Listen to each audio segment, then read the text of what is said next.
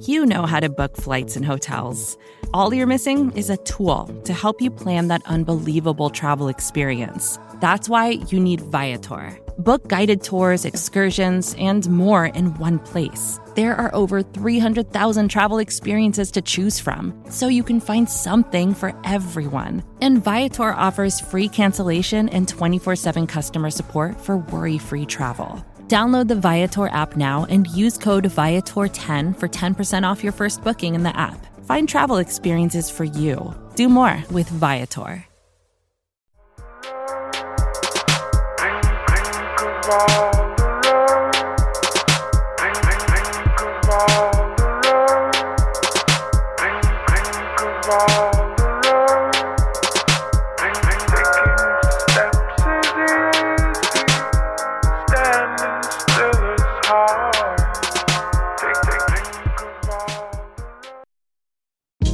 Hey, this is Scott Galloway, author, professor, entrepreneur, and most importantly, host of the Prop G podcast. We got a special series running on right now called The Future of Work, where I answer all your questions on, surprise, the future of work. Questions including, what are we missing when we work remotely? Or how do we handle work-life balance when a major opportunity comes knocking? From the provocative to the technical, we're offering insights you won't want to miss. So tune in to The Future of Work, a Prop G Pod special sponsored by Canva. You can find it on the Prop G Pod wherever you get your podcasts.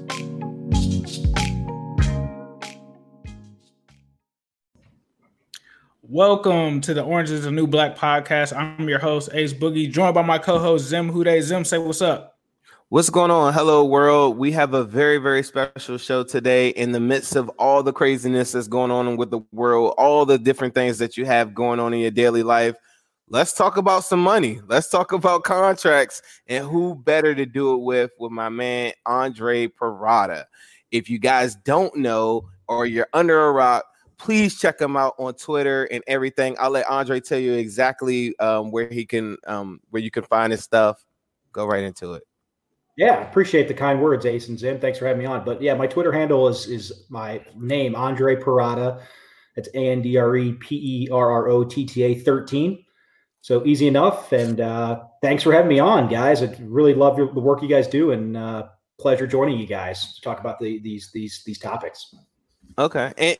And one thing I just want to give people, just give people a little bit of an insight on your background as it pertains to you being a Bengals fan and how it relates to the numbers. Because I'm kind of learning as I go too. I just thought always that you're the guy to go to in regards to cap space and crunching numbers with contracts. I appreciate that. So I born and raised in Cincinnati, Ohio, in the West Side in Western Hills. Went to school there, went to St. Xavier High School, went to University of Cincinnati for undergrad. And then I went to law school up here in Michigan at a small private school called University of Detroit Mercy. So that's where I live now, just outside of Detroit in Royal Oak, Michigan. But I've been a Bengals fan all my life, born in 81. So that was the season they went to the Super Bowl. And they lost. It was actually played up here in Pontiac. And then I was in first grade in 1988, dating myself a little bit. So that was their second Super Bowl season. And so I'd like to think that, when I was born, it kind of coincided with a little bit of Bengal fortune. But obviously, I'm not sure how old you guys are, but I lived through the 90s as a kid. And I watched every game. And back in those days, they had blackouts. So if the game didn't sell out, you had to listen on a radio. Wow. I didn't have DirecTV. My family didn't have Sunday Ticket at the time. And even if they did locally, they would have been blacked out anyway. But lived through the 90s, born and bred in Cincinnati. My parents were born in Italy. They immigrated here. So first generation Italian-American. But just I've always had a love for the Bengals. My parents, obviously being European, they loved soccer. But I just took a liking to American football as a kid and just loved my Bengals growing up. But to your question specifically, Tim, about how I got interested in contracts, I'm a lawyer by trade. I'm a corporate transaction lawyer. I have specific expertise in healthcare clients. But my interest actually started in 2011, almost 10 years ago now, during the lockout. And it didn't look like we were going to have a season for, different reasons compared to now with the virus and everything else that's going on. But back then, there really was there was a decent chance they weren't going to get a season in, because it looked like there was going to be a complete stalemate. They got to an agreement late in the summer, I think early August. And at that point, there was a lot of information out there. Twitter was just starting to get up and going. And when the CBA was ratified, they posted it online. And so I was like, let me just start reading it. And I'm sure that does sound like a lot of fun. And trust me, it's not. But I just started reading it and started reading the provisions in there about contracts and how the salary cap works. And then I follow a lot of guys on Twitter that I learned a lot from. And then the rest is kind of history. So just it really started almost 10 years ago. I've always been a fan of football and the draft, of course. Of course, the draft was our Christmas in the 90s. You know, we were horrible. So the draft was our Super Bowl. Back when we traded up for Kajana, we got Big Daddy, pick number 1 overall in 94. But then the contract stuff just started within the last 10 years or so. I just started to get an interest in the business aspect of football because once these owners and players start fighting over this $1 billion pile of money, I'm like, let me see what some of these issues are and how these contracts are valued and how they work in the cap and stuff. So just always kind of had that interest as well. But overall, I'm just a huge fan. I'm a huge fan like you guys are, and you guys are very knowledgeable about everything as well. So anytime I can get together to talk Bengal football with Bengal fans, I'll never miss that chance. For sure. I talked to Andre off the air too, and we kind of got into like some of the different elements of NBA players currently right now, what they're up against, with the Orlando bubble and different things going on like that. So Andre is really, really knowledgeable on just sports period too. And I was really impressed. But one thing that I wanted to throw out there, because it was such a hot topic the other day on my Instagram, is we want to talk about free agents and free agents that make sense for the Bengals. Yeah. I have a couple of guys. I know Ace has some guys, and I think you guys actually have the same guy, just like most guys do. And we want to just kind of go through it. The first guy that I wanted to talk about with you is your guy, and I think it's everybody's guy, and that's Larry Warford. Mm-hmm. Can you tell me potentially how you think a contract with Larry Warford would look like with the Bengals? Currently, like when I look at overthecap.com, it says we have $24 million in cap space, but I know that they haven't cleared the rookie deals yet and everything like that. So you can tell me like how Larry Warford contract could work out. Previously on our show, Ace has even pointed out to me like cutting someone like a Alex Redmond can potentially give us back $4 million. Like, kind of walk us through some of those scenarios, please. Yeah, absolutely. So you're right. So we'll start with the cap space. They are, according to Over the Cap, they're just over $24 million. But you hit it on the head there, Zim. They haven't signed their rookie class yet.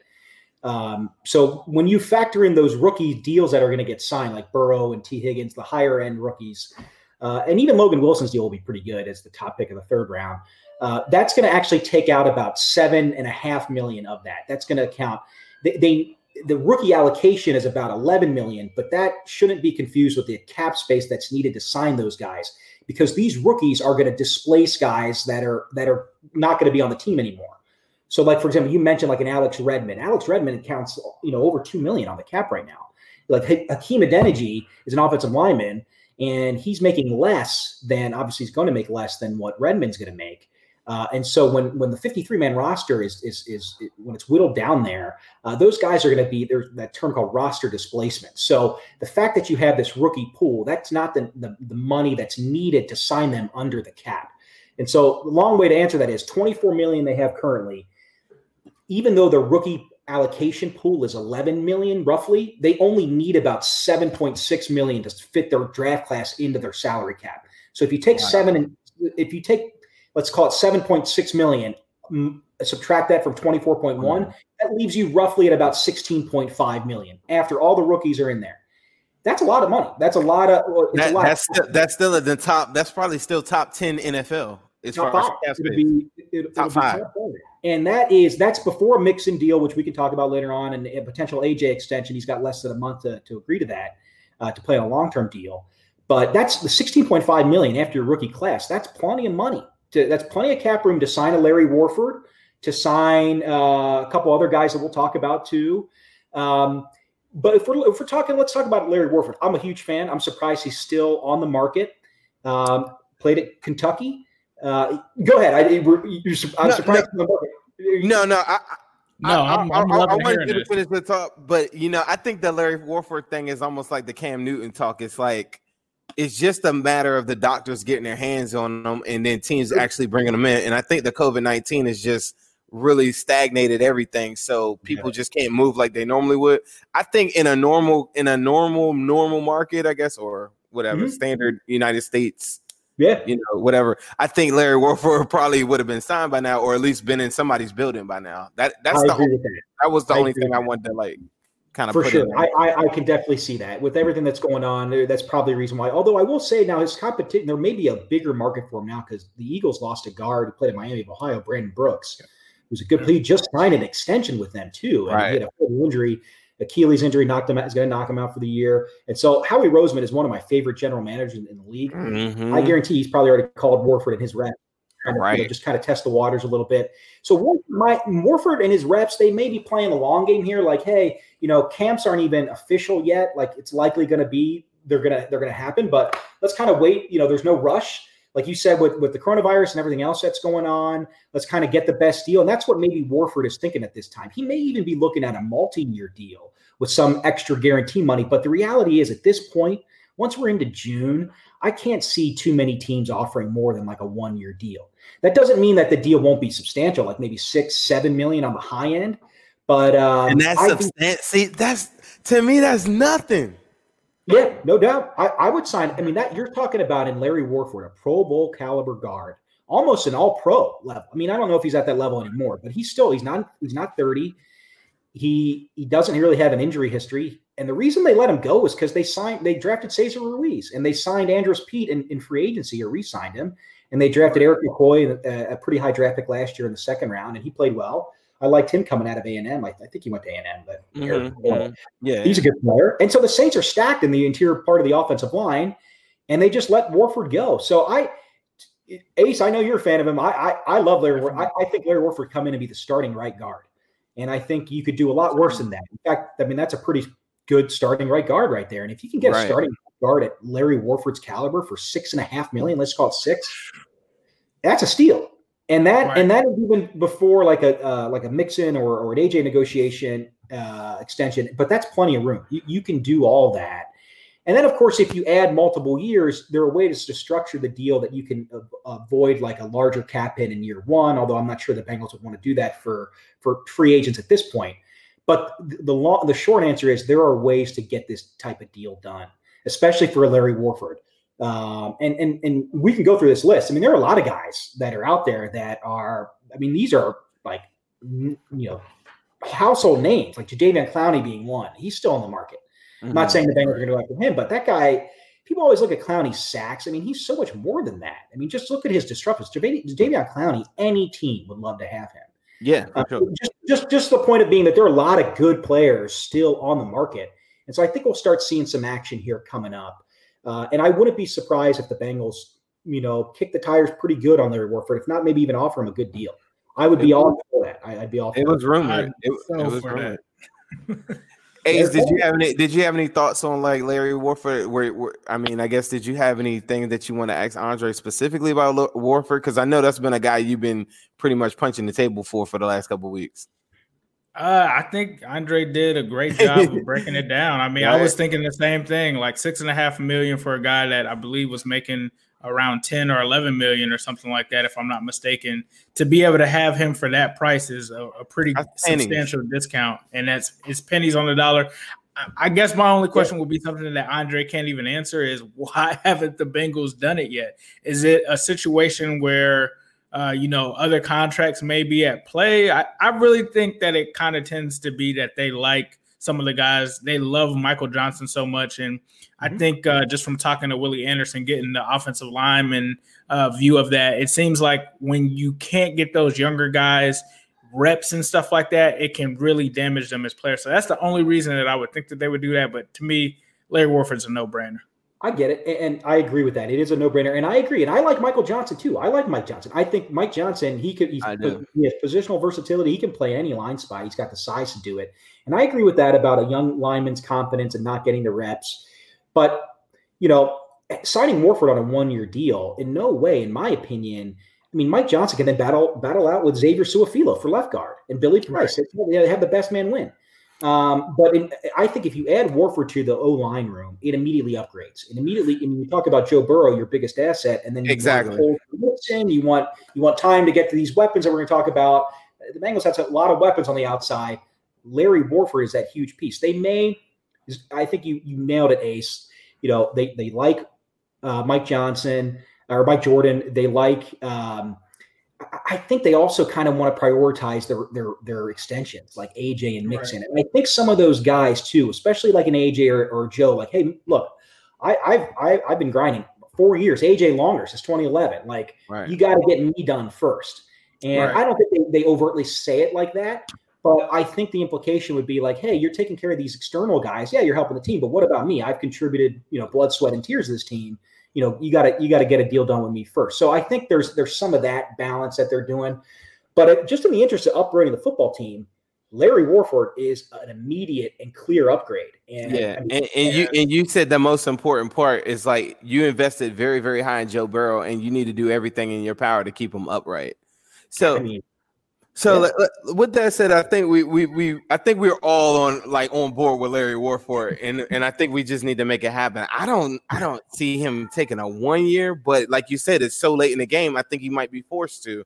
But some of these other guys, I think they'll be forced to. Another guy that I showed you, Ace wasn't the biggest fan of him, but I said that a couple of weeks ago. I really wanted Everson Griffin and Talib. Aqib Talib. I'm sorry. Yeah, and Everson Griffin. Those are two guys that I wanted. I wanted Talib's toughness, and Everson Griffin's just 30 something snaps a game. Currently, right now, their depth at edge is really, really one of the bigger issues. I think that this team that people are going to see. If you're looking at teams that go to the playoffs and teams that are very, very competitive, they're stacked usually at the edge position, and the Bengals are not. So I think outside of offensive line, that's another position that I absolutely would add some depth to. And those are two guys that I like. I like Everson Griffin a lot. And I think he's on the back nine of his career, but he can, in a rotation, I think even if pressed into service as a starting guy playing 60% of the snaps, Everson Griffin could still give you some good games and some good seasons. But to your point, I've been on, Zim, I didn't know you were on this train too, but I'm on we need some edge guys because look, Carlos is a great player. And Sam Hubbard is looking, he's on the cusp, he's coming up.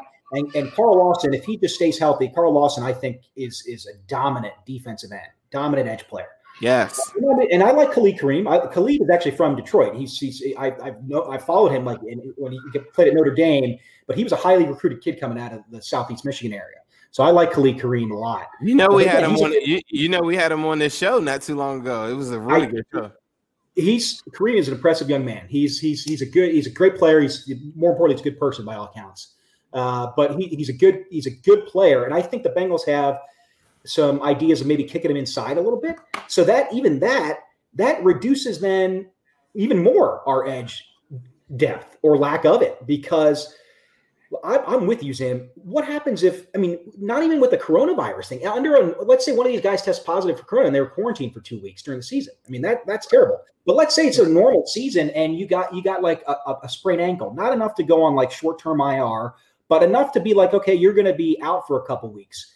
Now we got Sam Hubbard and Carl Lawson, two good players, but that's it. We need some depth on the the Bengals need some depth on the edge, man. I agree. I agree with you guys. I agree with you guys. For me, I agree with you guys. I definitely think that we needed some edge players. I honestly thought that we should have possibly double dipped at the position. And I have to agree with you as well. Like, you have Carlos Dunlap. You have Sam Hubbard, but you don't really have much outside of that. Like, there's not much depth there. Carl Lawson, like you said, great player when he's healthy. When he's healthy. He's had an injury. Exactly. He's had an injury history dating back to Auburn. That's why we were able to get him so late.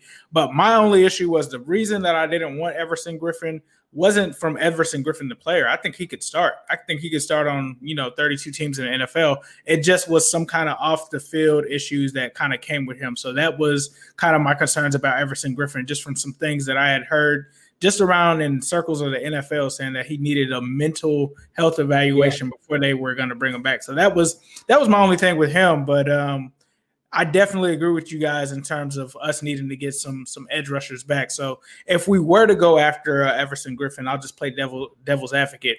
How much would that essentially cost, or what would that look like? And the same with Talib. And Talib, yeah. So, back it up a little bit, I agree with Griffin.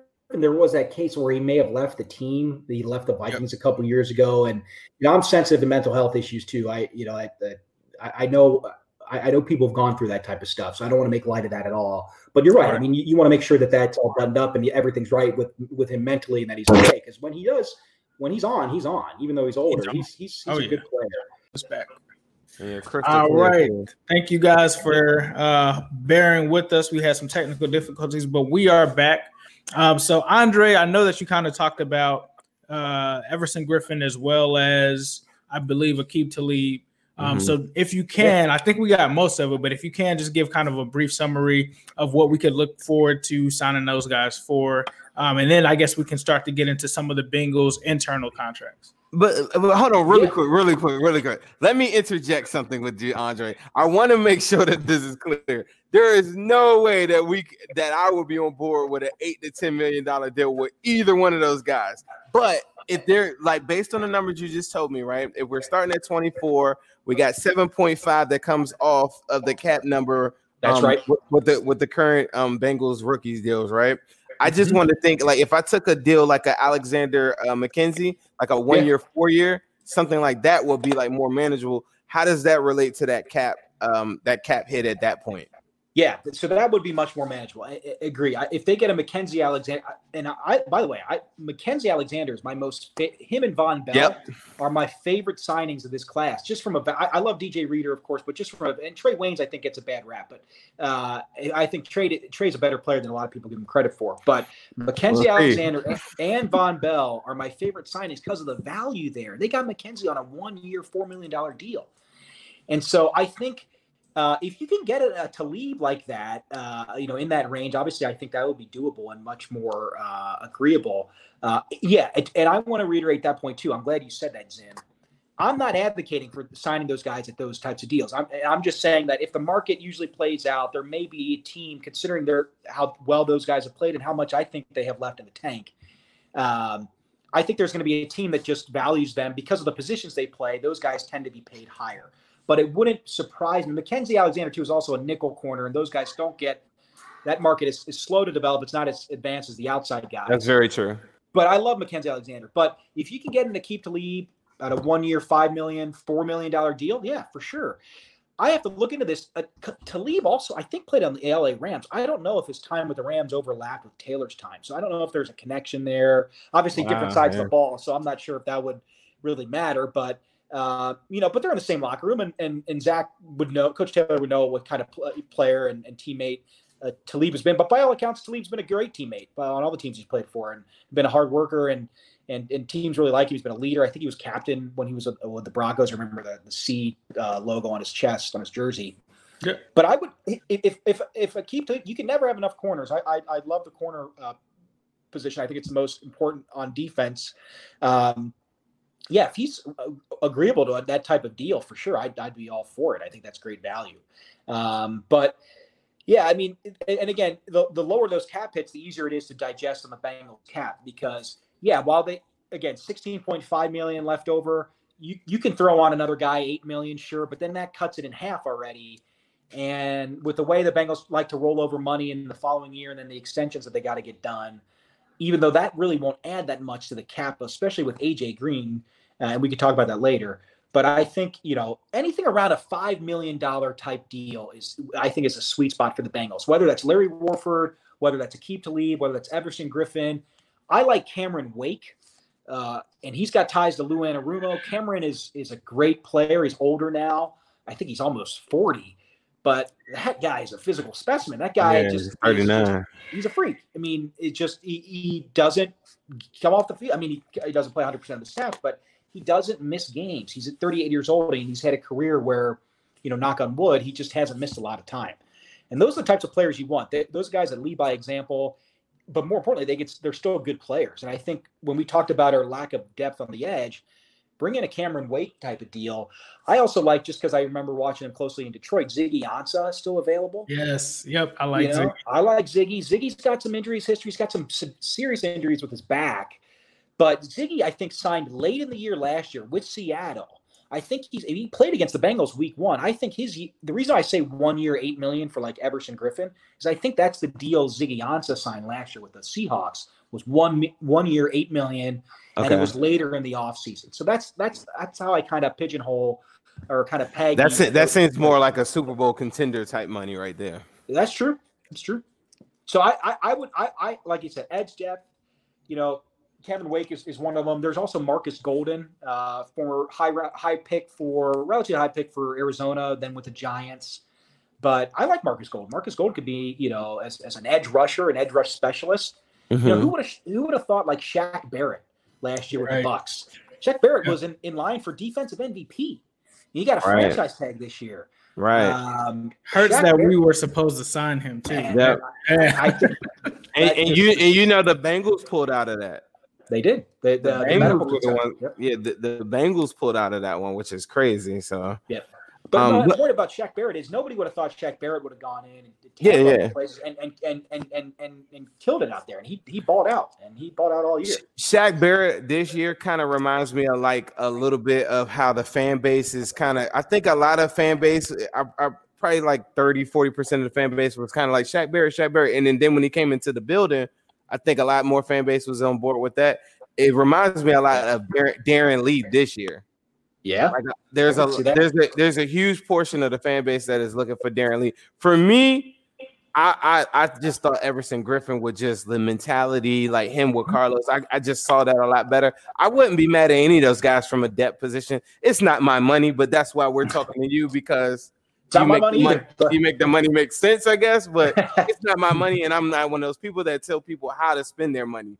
But if we're talking money on the GOAT, AJ Green, what is an ideal spot? Because I've heard rumors at 18 million. I've heard 12 million. I've heard all types of stuff that like doesn't make sense to me. What is an ideal contract for AJ Green, who would be turning 32? Yep, 32. Yeah, he was born in 88. Bet. Yeah. Okay. So AJ Green, tell me what that contract probably looks like and how it relates to maybe someone. I guess he always gets linked to Julio, but I don't. Yeah. I guess that's probably what AJ Green's looking at, right? Yeah, I think same draft class, 2011. Julio was picked 2 picks behind him. The Falcons came all the way up in that trade with Cleveland to come get Julio, and their careers are kind of parallel. Although Julio stayed a little bit more healthy than AJ has. Although the same with Carl, I think AJ's injuries have been just a little bit bad luck. Well, a lot of it, especially last year up in Dayton at the field turf. What a horrible situation. They should have never been on that field. And the reality is, too, AJ probably could have played last year. And I'll never say he's dogging it. I don't care what he did. But I agree with AJ. He's looking at it like, we're a 2-14 team. I'm not going to go out there and play with this team. Right. And it's a contract year. I don't blame AJ. I'm decidedly pro player. Obviously, I love the team, but I don't fault AJ. He probably, if the Bengals towards the end of the year entered December, 4 games left. So let's say they were 10-2. AJ Green was probably playing last year, because he's like, okay, I'm healed enough, but there was no way he was going to risk further injury. I don't blame him for that. And so people say, well, he missed all last year, but he could have played if he really wanted to. He probably was cleared. And so, but I don't fault him for not. So the injury concerns are valid. I will say they're valid, but AJ Green is a consummate professional. He takes care of his body. He's a true professional in terms of he loves his craft. He says he wants to play another 4 or 5 years. I have no reason to doubt that. And I don't doubt that it will be at a high level. And in fact, I don't doubt that AJ Green is hearing all these things that, he's washed up or he's over the hill, like he's not the same AJ. AJ Green, hopefully with Joe Burrow, I think AJ Green, this may be the hot take of hot takes. He may be in line, I think, because I've always liked AJ as a player and his skills, like an MVP type of season. I'm not talking about the team MVP, and I'm not saying it's going to be this year, but Jerry Rice won a couple MVPs with some MVP caliber quarterbacks. It's not uncommon for a wide receiver to ball out and be in consideration for an MVP discussion. And I really think AJ's motivated to show these people, look, I'm still AJ Green. I may be a year older, I've had these injuries, but give me some competent quarterback play. Right. Andy Dalton the last couple of years was average at best. Ryan Finley is a backup. I know he didn't play with Ryan Finley, but give AJ a Joe Burrow, and AJ doesn't need that type of. He can. Look what he did with Andy Dalton. Right. And I like Andy Dalton, but Andy Dalton is middle of the pack, as middle of the pack as you come in terms of quarterback play. And so I like AJ Green to the point of his extension. I do think I was a lot more optimistic about a couple weeks ago, but now we're less than a month away from the deadline that he has until July 15th. I'll say maybe I'll give it about a 65% chance it gets done. And just because of his age, I think the team would like, and based on the contracts they gave out this year, I think they would like the sweet spot to be about a 3-year extension. So they would just cut up the franchise year, which is this year, and just do a 3-year extension for 2020, 2021, and 2022. That gives AJ through his age 34 season, and I'd be comfortable with that. You know, he's in great shape. Right.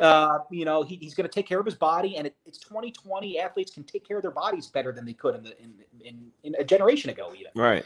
And so I would be comfortable. I'm not sure if the Bengals would do this, but I would be comfortable getting AJ. Honestly, people think $18 million a year.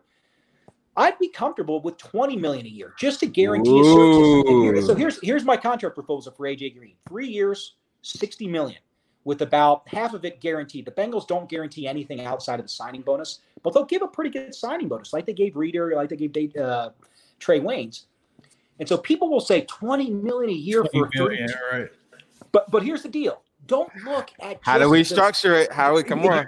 You look at the structure, and then you look at it. What I like, the metric I like to use is a percentage of the cap, because it's not like people look and say $20 million a year. Oh my God, they clutch the pearls. It's like the cap wasn't the cap that it was last year. It wasn't the cap that it was 5 years ago. And so if you do $20 million on the salary cap this year, which is $198.2 million, that's 10%. It's about 10.1% of the cap. AJ's extension, when he signed it in 2015, the day before they flew out to Oakland, remember the 2015 opener? He got that extension. It was a 4-year, $60 million extension, so $15 million a year. But the cap then was $143. So $15 million on a 143 cap was still 10.4%. And so the percentage of the cap is not different. So people will almost have heart attacks. $20 million a year. But look at it. Look what the salary cap is. Now the cap, we may talk about this. The cap next year may go down and may be adjusted because of the virus. And there may be no fans in the stands, and that may take a hit. But the way the NFL revenues are going, and that they will be outside of this pandemic, the NFL revenues are just going through the roof. And so the salary caps are going to go up. So that $20 million on this year's cap is only 10% of the cap. And then next year, it's going to be even less as a percentage of the cap, assuming it goes up. So the point of me saying that is admittedly, that is on the high end. I will give you that. But I would do that in order to just say, AJ, we really love you. We want you. We appreciate everything that you've done for us this last decade. But contracts aren't really a reward for what you've done in the past. They're really a projection of the value you're going to bring going forward. And I feel comfortable saying that a contract that gives him 10% of the cap, so whether that's $20 million a year, which it would be in this case, I think that's still value to the Bengals. I mean, he's a bona fide number one target that can play. You can even put AJ in the slot. You can put him at the X, the Z. I mean, you can line him up, as you guys well know better than I do in that regard. But I do that as a way of saying, AJ, yes, this is an appreciation of everything you've done. But 2, we really value it this much, and we want to get a deal done. I don't want to nickel and dime my best player on offense. I don't want to nickel and dime a guy who prior to last year was on a trajectory to be in the Hall of Fame. Right. The Bengals, I mean, Ken Riley, rest in peace, rest his soul, should be in the Hall of Fame. Kenny Anderson too, but we only have one. We got Anthony Munoz. I know Mike Brown views these types of things, and AJ Green was on a firm trajectory to be a Hall of Fame player. And because of that, I think AJ can get back on course. And because of that, I just don't want to mess around. I don't want to do another Andrew Whitworth thing like, hey, we're going to lowball you and go to the market, see what they say, and then come back to us. Right. It's not going to – it wouldn't work in their favor. I've told people, too, if he plays this year on that franchise tag, he's gone. Yep. I can't see a scenario where him coming back. I really don't. I wouldn't shut the door. I agree that he's gone, and 95% chance. I would agree. If I were a betting person, I would bet money that he leaves if he plays on the tag, because there is a team that would pay him. But I don't want to mess around. AJ Green is our franchise player. I mean, Burrow now too, but Burrow hasn't played it down. And I think he'll be great, hopefully. But AJ Green, you know what he is. And how many more weeks? How many more weeks do they have before they have to make that decision? Isn't it about like 2 more weeks from now, or like the beginning of July? I think I said down the last. Okay, July 15th. So what's the 17th? They got less than a month. But I feel like this is a bad movie playing over again. Yeah, I know. What do you think, Ace? What do you think? So, admittedly, I'll end on this on AJ. I do think that my proposal is 3 years, $60 million. And I think a lot of people say, oh, $20 million, that's a lot. But like I've said, if you view that as a percentage of the cap, it's very reasonable. It's only 10.1% of the cap. Very reasonable. And I think that says AJ say, okay, I'm not going to play around anymore. These guys are showing they value me, and I'll sign this deal. And I would be so happy. I think a lot of fans who don't understand would say, oh, $20 million is an overpay. And you'd always have those people on Twitter and everything. Hey, he's an old. I think AJ Green, especially this year and maybe even next year, is on a mission to prove people wrong, to prove people that he's still one of the top receivers in the game. And I truly believe he is. What do you think about him, Ace? I have to agree with you on that, Andre. I think number one, it just sends the wrong message if you lowball the guy. And then number two, like you said, even though it's $20 million, it's not necessarily $20 million. Like a lot of those bonuses, like you said, could be tied into the Bengals making the playoffs, making the Super Bowl, him winning MVP. There's all kind of enhancements that you can put in there to at least kind of dress it up and make it look like it's $20 million a year. I also think, like you said, that he's definitely not going to be a guy that's slowing down. I think he modeled his game after Larry Fitzgerald. Larry Fitzgerald is still playing now. And I think, like you said, he's a classy guy, and you want to sustain some kind of culture and show respect for players, especially for this guy coming to the Bengals, not giving up on them. I think that it's the perfect situation, like you said, to go out there and give him that 3-year deal. And I think 3 years, like you said, is the perfect spot for it. And I think, like you guys also said, if he doesn't get that and he does have to play on a franchise deal, he's probably gone. I agree. Right. I think one of the arguments that I had, I guess, against it was, okay, they've invested a lot in the wide receiver position. How this plays out or how they see their vision for T. Higgins, I don't know if they're waiting to see what he looks like, how fast he's picking up the offense or whatever. I don't know if that's a big thing. But I guess my final question on the AJ Green thing is, if you did a $20 million deal, what does the cap space look like at that point? Yeah. Like what is that number that we now just got down to, what, 13 or 14 mil or something? Yeah, 16.5. Yep. 16.5. Okay. So now what does that number look like? Good question. So AJ's on the franchise tag that he hasn't actually signed it yet, but if he does sign it and they don't do a deal, his cap hit will be 17.865. So almost just under 18 million.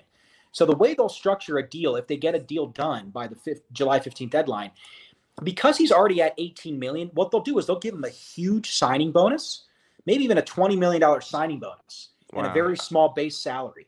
But that $20 million signing bonus can be divided by the length of the contract. So you would divide it, you pay him the money, he gets that money. But from a cap perspective, you divide that $20 million by the 3 years of the deal. So it's a little over 7 or whatever 20 divided by 3 is, not quite 7, whatever it is, in terms of the cap hit.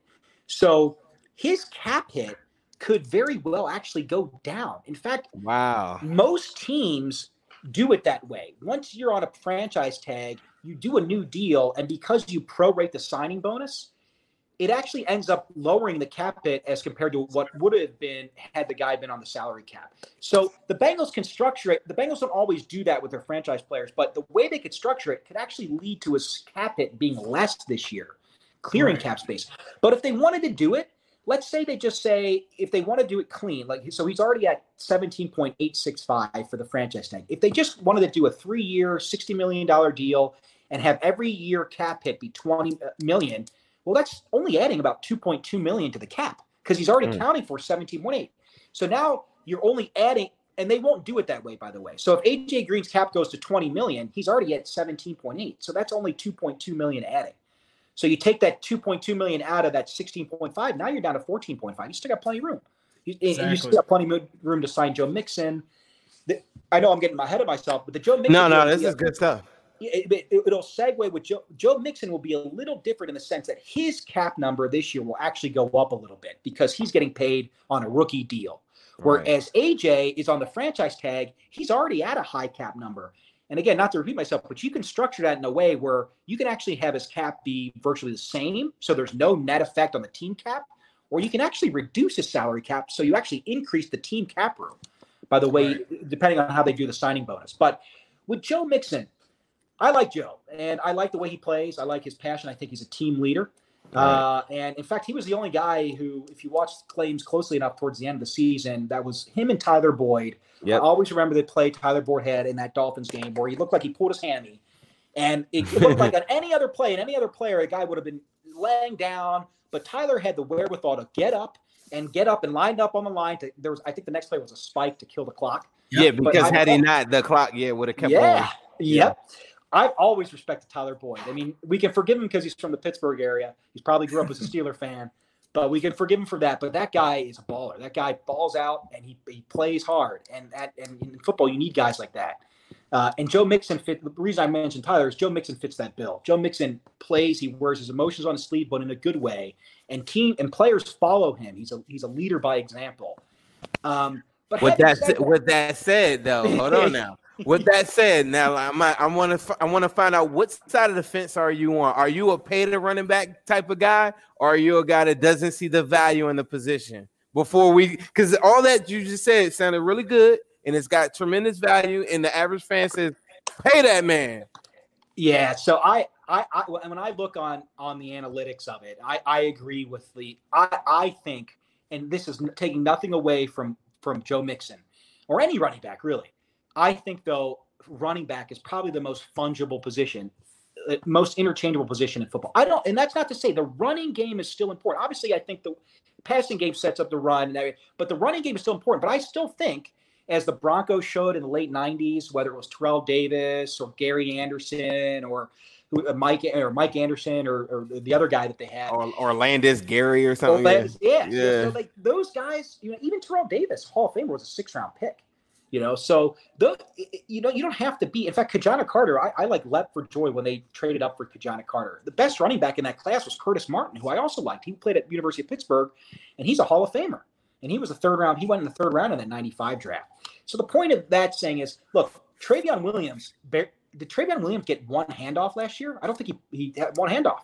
Barely played, yeah. Preseason. In the regular season, I think he was inactive most games. Right. Rodney Anderson, there was an article on Bengals.com. I mean, God bless him. He's only, who knows? I mean, I can't imagine the stuff he's gone through with tearing his knees and tearing it last year. But I still have hopes for Rodney Anderson.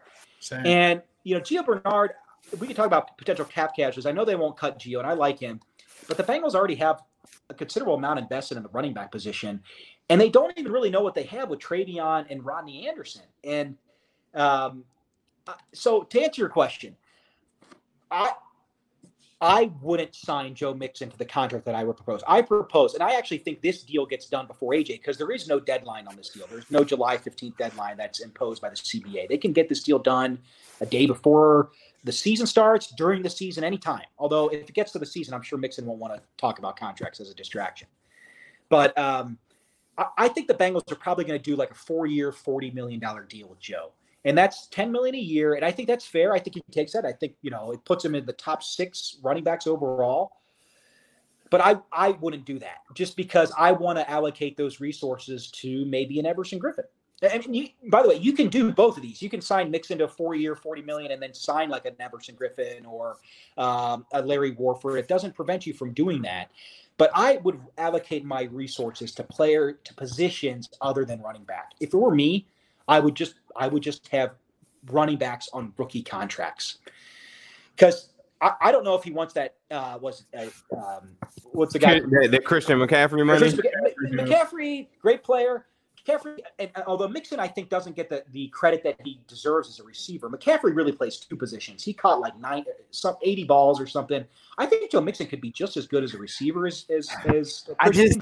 The way, and this kind of goes with your AJ Green sentiment that you said. You said, hey, look, I think he could have an MVP caliber season, right? I do. The only reason why I would caution that, the same way I would say Joe Mixon's opportunities in the pass game is, unlike a lot of teams like the Carolina Panthers or whatever, they just have so many wide receiver options to me that I don't think AJ Green sees that amount of balls, and I don't think Joe Mixon would see that much in the pass game. And even on third down, they always looked at Joe Mixon almost like a liability in the pass blocking game. Yeah. So they sent Gio Bernard out for a lot of passes. So they kind of limit like what he could do, opposed to like, let's say he was on the Browns and he got the carries that the Nick Chubb would have got, or let's say he was on the Panthers, he definitely would see we'd be talking 13, 14 million for Mixon easy. I don't think he'll ever maximize his potential here in Cincinnati, in my opinion. But unless we're talking about a playoff caliber team and like he's just, like ready to go fourth quarter, I don't see that for like a Le'Veon Bell type situation for him ever with the amount of weapons that this team already has. That's fair. I agree. If everybody stays healthy, our wide receiver room was stacked. I think the tight ends, I mean, who knows with Drew Sample? I like CJ. I think he's a little underrated. Drew Sample is just a giant question mark. And, you got Sethan Carter and the other kid, Mason Shrek, who are just – I mean, Sethan has played well in his kind of H-back role, but I don't know if you can really count on him, and you can't really count on Mason Shrek. But we do have weapons, to your point, Zim. We got a lot of weapons. And so, yeah, if you view it for – you know what? I think the team is probably making those arguments as a way to either avoid signing them or saying, here's our price point, and we're not going to budge from it because of age or running back value. But also, I think, Zim, they're probably making the point you're making now, which I hadn't even thought of. Like, okay, fine, we really want you here, but look at all these other guys we have. And they're going to get the ball too, so we can't justify paying you. I think that's a team argument that they'll make, but I do think the value certainly – would I be upset if Joe Mixon gets a four-year 40? No, I'd be happy for him, obviously, and I'd be happy for the Bengals. I think he's a good player. But I just don't know if the value is there because ultimately with these running back contracts, what ends up happening is a year or two into them, you can always get out of them too, but a year or two into them, it's, man, this is a really bad deal. And then you look back and say, those first 2 years where we really paid him, was it really worth it? In other words, could a running back on like a rookie contract given us that same production at that cost? And I think that's the balance they're trying to strike with those guys. Not to play devil's advocate, but also the elephant in the room is William Jackson III is in the last year of his contract coming up after this season. Yep. If you had the choice, it seems like you are thinking from a running back perspective, you want to give that to a premium position. Premium position is cornerback. The Bengals happen to have a very good one in William Jackson III. What does an extension look like, and what's the likelihood that they could get something done with William Jackson III as opposed to Joe Mixon? I think they're going to. I don't think they'll get an extension done with WJ3 this year. Although they can. He's on his 5th-year option. I think the priorities are Mixon and AJ, and then I think a distant third is William Jackson, who I like. And if given the choice, gun to the head, given the choice, obviously they'd be different deals, but you can only sign one between Joe Mixon and William Jackson. Again, I love Joe Mixon, but just from a positional value and the way I view William Jackson, I would sign William Jackson. I would take that 10 times out of 10. Even if I'm making William Jackson the highest paid corner, if he like balls out and plays at an all-pro level, which I think he could this year, just because of the positional value of cornerback. And we have seen when William Jackson III is playing to his potential, he is a true lockdown, shutdown corner. He really is. He kind of struggled a little bit last year. He's kind of been inconsistent, but I haven't lost any faith in the fact that I think that William Jackson can still be a dominant corner. And to me, you pay dominant corners. I don't know if he'll get Byron Jones money. Byron Jones signed for what, like 16 and a half. It was well over 80 million total with the Dolphins. I don't know if he's going to get in a boatload of guaranteed. Boatload of guarantees, almost over 40 million guarantees. So over half his deal was guaranteed. So Jones got a good deal in Miami. And there's no state income tax in Florida, so even better for him.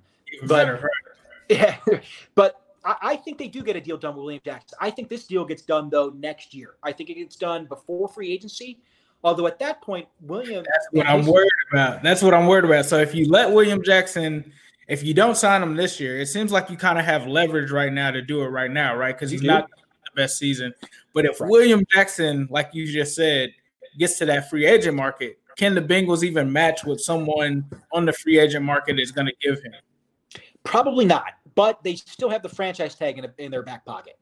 And so if William Jackson balls out as an all-pro level, they will not let William Jackson hit the open market. As a pro player advocate, I hate the franchise tag because, I mean, it limits players. It's good for the teams, obviously, But Right. I mean, William Jackson could get paid a lot more on the open market if he goes in the open market. But there's no way that they'll let him hit the open. If he balls out, or even if he has a better year this year than he had last year, they're going to want to keep him around. And if they don't come to a deal, they're going to slap the franchise tag on him because he's playing now under the 5th-year option. So, but I think, the Bengals, what I've seen now, they're getting away from these 5-year type of deals, 5-year type extensions. They're doing more of these 4, maybe even 3. But Jackson's a young guy, so I think maybe a 4-year extension. And, if you want to do 4 years, $16 million, that's 64, maybe bump it up to 16.25 and give them $65 million over 4. So 4 years, $65 million with call it $32 million of that guaranteed via a big signing bonus. And even though they don't guarantee base salary, the Bengals are going to cut the guy in year 1 or 2, even if he plays like crap, they're not going to cut him. So those act like what I like to call as effective guarantees. And there's a way to get it done. I think William Jackson, the third one, he's a first-round pick. The Bengals, if you're a good first-round pick, the Bengals like to get you to their second contract. That third contract, like with Whitworth, or actually that was his 4th contract, that's a different story. But if you're a rookie on the Bengals and you play well in your rookie deal, they want to keep you around. And they'll pay you. They'll pay up. And I really think that's the ultimate end game with William Jackson because I really think he's going to end up signing an extension, but I don't think it's going to happen until next year because there is a risk, like we just mentioned, Ace, they can let him get to the open market, but I don't think they do. I think they would franchise him and just kind of work a deal out that way. But I would say anywhere like in the 4-year, 65 to maybe even pushing $70 million on an extension because assuming he plays well, because it's a position of value and he's a great player if he ends up playing well. Right. One case scenario, if he just is like sleepwalking through the year, he just doesn't look like the guy he looked like in 2017. Remember that pick 6 he had against Aaron Rodgers in that game? I jumped off my couch watching that game. Remember his play on Antonio Brown every single time that we played. Yes. Yep. He shut him down. I think they find a way to get William Jackson back in the fold. But if for some reason he just falls off a cliff this year, I think that's the only way that the Bengals don't get him back. Where he falls off a cliff and the Bengals say, hey, go on the open market, and we really are really low on you now, and we're not even going to franchise you. I don't see that happening, but that's the only way that would happen is if he just totally bombs this year. But I don't see that happening because I think he's going to have a great season. Let me ask you, I guess, to that point before we get into our final question is one thing that Bengals fans always complain about up into this past free agency was the lack of free agents being signed and brought into Cincinnati, right? And part of the reason why I think Ace and myself are reluctant to let these players get to the open market is because guaranteed money. And one of the things that I preach to people is about how it's a separate account where Bengals have to pony up the bucks. Like they can't pay them weekly.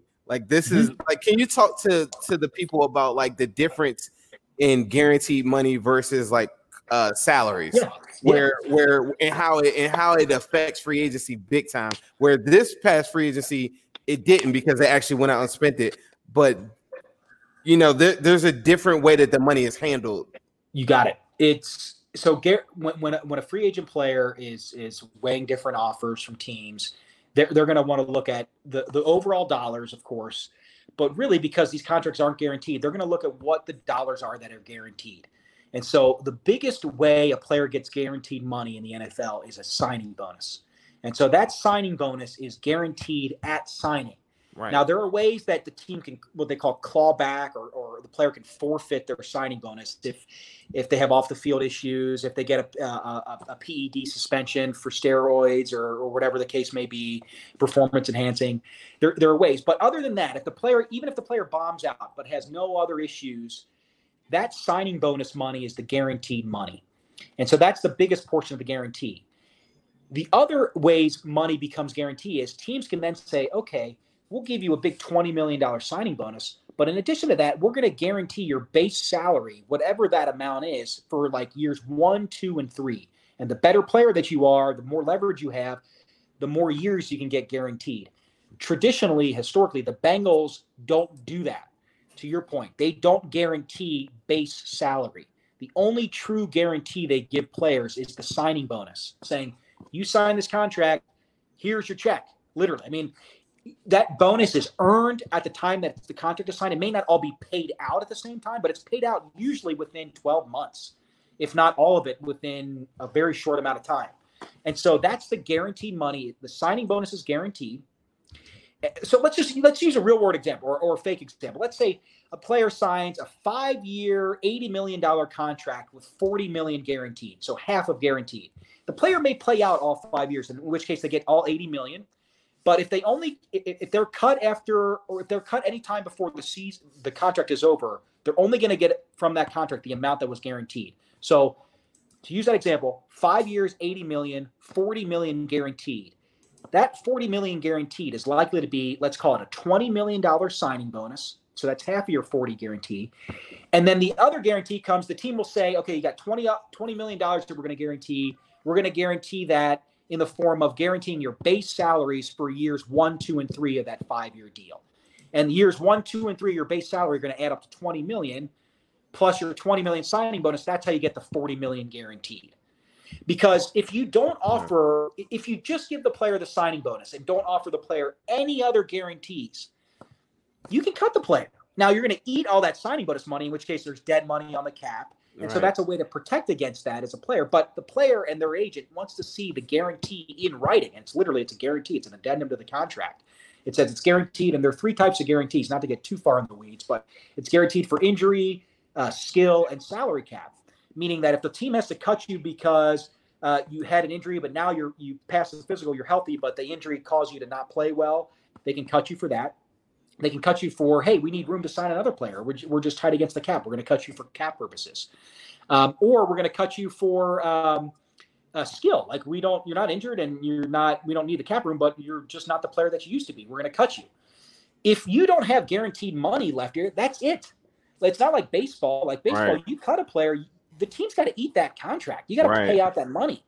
In football, if there's no guaranteed money left, the team can easily get out of the deal. So to answer your question, Zim, it's a great question. A lot of people, I think too, because like when you listen to like the NFL Network or ESPN or any other network that just states a contract, they're starting to do it now, though, I realize. They're starting to state the guarantee because that's what the players really want. They want, it's literally the owners putting their money where their mouth is in the contract saying, if anything goes wrong, here's your true guarantee. Here's what you're entitled to get in this contract, even if we break it before it's over.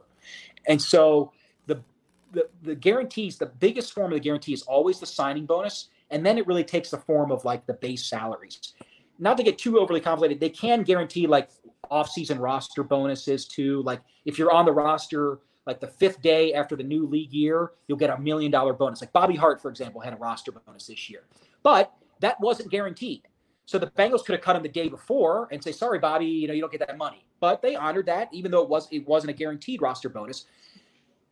To avoid, some players and their agents will say to the team, okay, that roster bonus is fine, but guarantee it. Put it in the contract that you're going to guarantee it for skill, injury, and cap. In case I get cut for any of those reasons, then you're still going to pay me. So the Bengals, even though they didn't guarantee that roster bonus, they still paid it out to Bobby Hart too, because he was on the roster. And so that, a lot of people tend to look at the overall dollars and years of the contract. And very rarely, as you guys know, do people end up seeing the whole, unless you're just like an elite player who stays healthy, God willing, the odds are you're going to be cut before the end of your deal. So the important part is, what is the amount that's guaranteed? And you guarantee it in the form of a signing bonus, and then guaranteed base salary, and then these guaranteed off-season roster bonuses are another common form. So one question that I had, Andre, that I've always kind of wondered about in terms of the way the cap works is when it comes to trades. I know like last season we kind of talked about with us not doing so well, there was a point where we had a show where should the Bengals consider trading someone like a Geno Atkins or someone like a Carlos Dunlap? How do those trades work in terms of how salary is divvied up? Is it at a certain point in time? Is there any kind of difference, or how does that work? Yeah, great question. So when you trade a player, the team that trades up, the trading team, the team that traded him, they have to account for any signing bonus money that has been paid out but has not been hit against that is not counted against the cap. And so they call that a cap acceleration. So to bring up a Geno Atkins trade, if the Bengals had traded Geno, I don't have his contract in front of me, but I don't know what his signing bonus was. But let's keep the number simple. Let's say it was a $10 million signing bonus. And the Bengals, you could prorate that over the length of the deal. It was a 4-year extension, plus he had 1 year added on. So it was $2 million in each of those 5 years. But there were 3 years left on. I think Gino has. Well, if they traded him last year, he would have had 3 years left on his deal. He would have had last year, and then I think Gino is still under contract for 2 more years, I think. Right. And so the Bengals then, upon trading him, the Bengals then have to. What comes back against the Bengals cap is all that signing bonus money that's been prorated, but that hasn't hit the Bengals cap yet. And the acquiring team is not on the hook for that. The only thing the acquiring team is on the hook for is the player's base salary. So it actually ends up being a good deal for the acquiring team because they're only paying the base salary. They're not paying any portion of the signing bonus because the signing bonus has already been paid out. But that's why, too. Like, if you get a really good player like Gino on a good deal where you're just paying his base salary and you acquire him via trade, the Bengals are going to want a lot of return for that. They're saying, hey, we're going to trade you this all-pro defensive tackle, Hall of Fame player, all-decade player. At a discount rate, essentially. That's right. Because you're the acquiring team in a trade, you don't pay any portion of the signing bonus. You just have to pay his base salary and any other guarantees that are remaining in the contract, but there are none because the Bengals don't do that. Right. And so because we're giving you a good player and you're paying just his base salaries for the next 3 years, you got to give us something good. You got to give us a second-round pick. You got to give us a third-round pick, a high third round, or a conditional third round that turns into a 2 if Gino makes 2 Pro Bowls or whatever the case may be. You can structure it many ways. Right. But that's the way. So the team that trades the player has to account what hits against their salary cap is any what they call unamortized signing bonus, any signing bonus that is not hit against the cap yet, that's been prorated out but not hit. So because when he's traded, the player is removed from the roster. It's just from a cap perspective, it's almost the same as cutting that player because he's no longer on the team. And so you have to accelerate all his bonus money that has not hit against the cap yet. But the team that acquires him doesn't count that money. They just count what they owe him via base salary the rest of the way. So it's a way for teams to acquire a player at a reasonable rate, at a discounted rate. But in order to do that, the team that's trading him away knows that. And so they use that as, okay, you got to give us something in return. Gotcha. Makes a lot of sense. People, we've had a great show tonight. I think we're running out of time currently right now. I wish I had a couple other things I wanted to ask you, but we'll save that for a later date. And I think it'll be really, really important. Please make sure you follow Andre at Andre Perrotta 13 on Twitter. Is there anything else that you got going that I can make the people see where you're like putting out some more information, or people can ask you questions directly as it pertains to like any salary stuff? Yeah, I use Twitter for for all that stuff. So shoot me. My DMs aren't open, but if you follow me, I'll usually try to follow people back. I follow both of you guys because I like hearing different opinions from people. And any Bengals fan, I usually try to follow anyway, and especially knowledgeable fans like you guys. So if you guys want, I'd love to be on again. Hell yeah! Definitely, man. You're the man. Hell yeah! As we get closer to the season, I wanted to ask you some stuff about like player leverage. Excuse me, and how it pertains to the current climate that we're in. No, but let's see how it plays out. But currently, right now, I think we got the groundwork to get us Mixon signed, get us AJ Green for $20 million. We know how much money we got, so they can't pull any wolves all over our eyes right now because we got the inside scoop on their cap figures. We know what the rate is, and we're ready to go. I thank you all for attending tonight. This has been the Orange is the New Black podcast with my man Ace Boogie. Please make sure you follow him at New Stripe City on Instagram, YouTube. Subscribe. If you subscribe to the YouTube, whatever, I promise you it's going to pay off for you later. You can always check me out at Zim_Hude on Instagram and Zimhude on Twitter. If you got any money questions, just send them all to Andre because I don't know stuff. All right. This has been the show. Hude. More to-dos, less time, and an infinite number of tools to keep track of. Sometimes doing business has never felt harder, but you don't need a miracle to hit your goals. You can just use HubSpot because their all-in-one customer platform can make growing your business infinitely easier. Imagine this: high-quality leads, fast closing deals, wildly happy customers, and more benchmark-breaking quarters. It's not a miracle, it's HubSpot. Visit HubSpot.com to get started today.